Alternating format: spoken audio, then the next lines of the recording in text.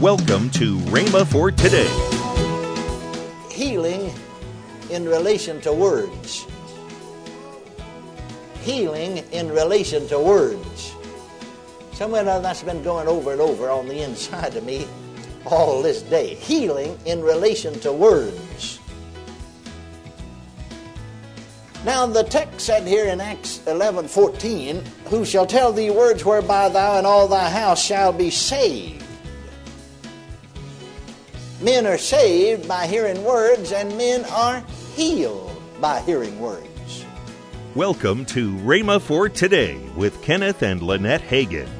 This week we went into the archives and found Kenneth E. Hagin's Words. This will be a great week of teaching. Also, later in today's program, I'll tell you about this month's special radio offer. Right now, here's Kenneth E. Hagin with today's message. All right, you have your Bibles with you. I want you to open them to the 11th chapter of the Acts of the Apostles. I'm going to read several portions of Scripture, so you just be in a hurry and follow me. I'll not give you all the reference right now, and if you don't have time to follow me, I wish you'd write the verses down and look them up later, because I think they will bless you. I know they will. We'll look first to the 11th chapter of Acts. The 14th verse, "Who shall tell thee words whereby thou and all thy house shall be saved?" Who shall tell thee words whereby thou and all thy house shall be saved. Then turn back to the 5th chapter of the Acts. 5th chapter of the Acts. And I'm going to read the 20th verse. Acts chapter 5, verse 20. "Go stand and speak in the temple to the people all the words of this life." Now I want to read several other verses of Scripture, and you'll not have to turn and read. I don't think you can turn that fast. Write them down, though, and look them up later if you will. Matthew, the 12th chapter, the 37th verse. "For by thy words thou shalt be justified, and by thy words thou shalt be condemned." Proverbs, the 18th chapter, and the 21st verse.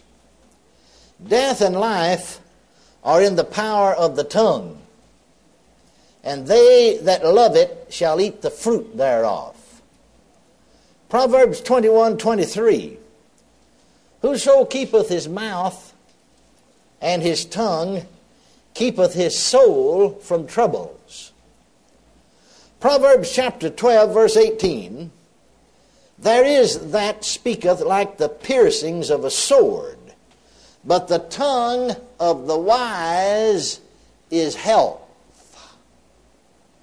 But the tongue of the wise is health. In these services, we have sometimes, because it is healing school, a series of lessons, and we speak along certain lines and stay right close sometimes with certain formats. But then occasionally, as the Lord would lead us, we just, preach as well as teach. And sometimes all I get is just a little thought inside me, or a part of a scripture or something, and then let the Lord build on that. And sometimes when I speak like that, I really don't know what I'm going to do when I get there. But this afternoon, most of the day, I guess particularly, on the inside of me, something's been going over and over, and I looked up these few scriptures that sort of go along with it, and we'll sort of try to put it together as best we can and just see how it comes out. And that is healing in relation to words. Healing in relation to words. Somewhere that's been going over and over on the inside of me all this day. Healing in relation to words. Now the text said here in Acts 11:14, "Who shall tell thee words whereby thou and all thy house shall be saved?" Men are saved by hearing words, and men are healed by hearing words. You know, of course, that this text refers to Peter and Cornelius and his household. And you know that Peter, in this 11th chapter of Acts, is rehearsing before the brethren up in Jerusalem, for he got called on the carpet for preaching to the Gentiles. And so he's rehearsing how that he had a vision there in Joppa, and how that Cornelius, as he went down to Cornelius' house, that this man told them how that he had seen an angel stand in his house and say, "Send men to Joppa and inquire in the house of Simon the tanner for one Simon Peter, who, when he is come, will tell thee words whereby thou and all thy house shall be saved." Now, men are saved by hearing and speaking words. You see, the reason that men are saved by hearing words is because the Bible said, without faith, it is impossible to please God. He that cometh unto God must believe that he is, and that he's a rewarder of them that diligently seek him. So if God demands faith, which of course he does, when it's impossible for us to have faith, then we'd have a right to challenge his justice, and he would be unjust. But you see, God's provided means whereby faith can be produced. Romans 10:17 said, "So then faith cometh by hearing, and hearing by the word of God." Turn there to the 10th chapter of the Romans, and you'll see right readily what I'm saying, that men are saved by hearing and speaking words. Notice here in Romans, the 10th chapter, and let's start in with the 8th verse and then just read on down through the 17th verse. "But what saith it? The word is nigh thee, even in thy mouth and in thy heart, that is the word of faith which we preach." Now notice that 8th verse, just what I said. And I really didn't realize till I read the verse. But I said men are saved by hearing and speaking words. Here he talks about the word of faith which we preach. And then he talks about that word which we preach, you speaking it, being in your heart and in your mouth. For he went on to say that if thou shalt confess with thy mouth the Lord Jesus, that's speaking words, isn't it? And believe in thine heart that God is raised him from the dead, thou shalt be saved. For with the heart man believeth unto righteousness, with the mouth confession's made unto salvation. For the scripture saith, whosoever believeth on him shall not be ashamed. For there is no difference between the Jew and the Greek. For the same Lord over all is rich unto all that call upon him. For whosoever shall call upon the name of the Lord shall be saved. How shall they call on him in whom they have not believed? How shall they believe in him of whom they have not heard? How shall they hear without a preacher? How shall they preach except they be sent? As it is written, how beautiful are the feet of them that preach the gospel of peace, and bring glad tidings of good things. But they have not all obeyed the gospel. For Isaiah saith, Lord, who hath believed our report?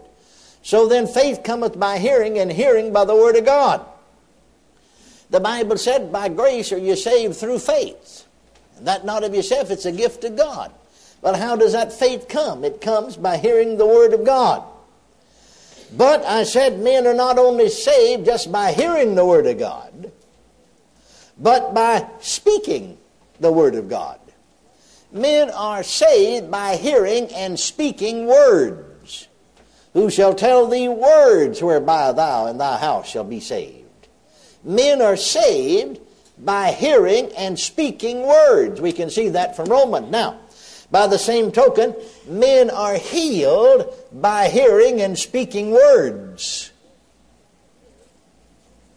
Men are healed by hearing and speaking words. You see, faith for healing comes the same way that faith for the new birth comes.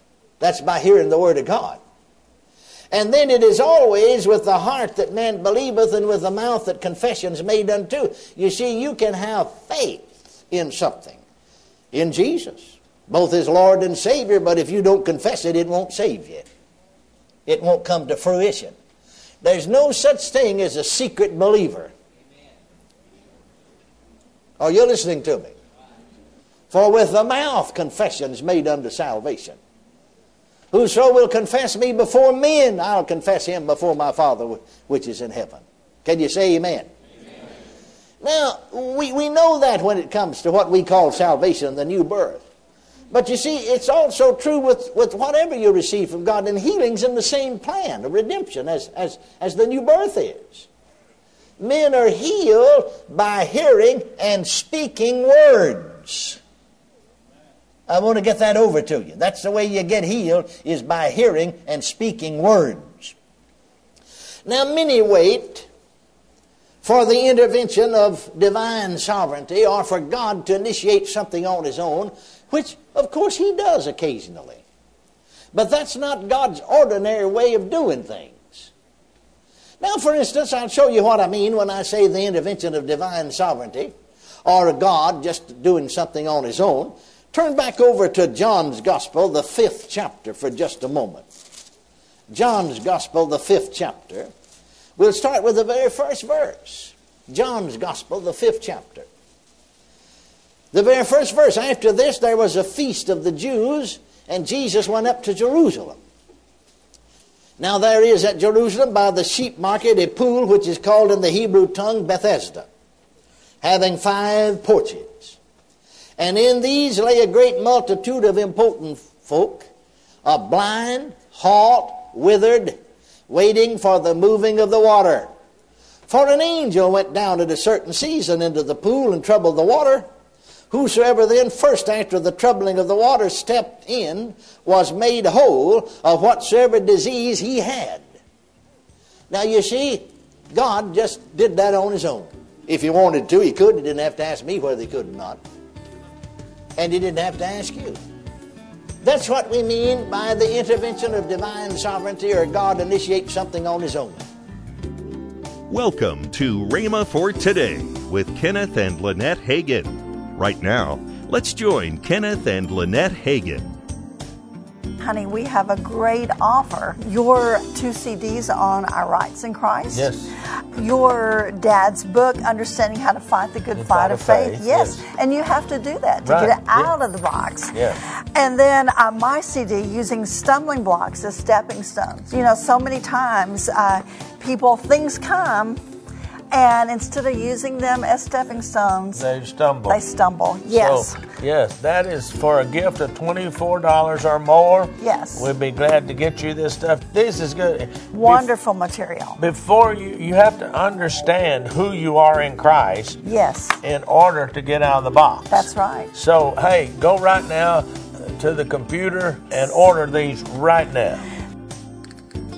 Call toll-free 1-888-FAITH-99. Again, call toll-free 1-888-FAITH-99. You can also order online at rhema.org. That's RHEMA.org. rhema.org. Or if you prefer to write to Kenneth Hagin Ministries, our address is P.O. Box 50126, Tulsa, Oklahoma 74150. We always love to hear from our listeners, so write in or email us today and become a part of Rhema for Today. Tomorrow, Kenneth E. Hagin will continue his message of words. That's tomorrow on Rhema for Today with Kenneth and Lynette Hagin.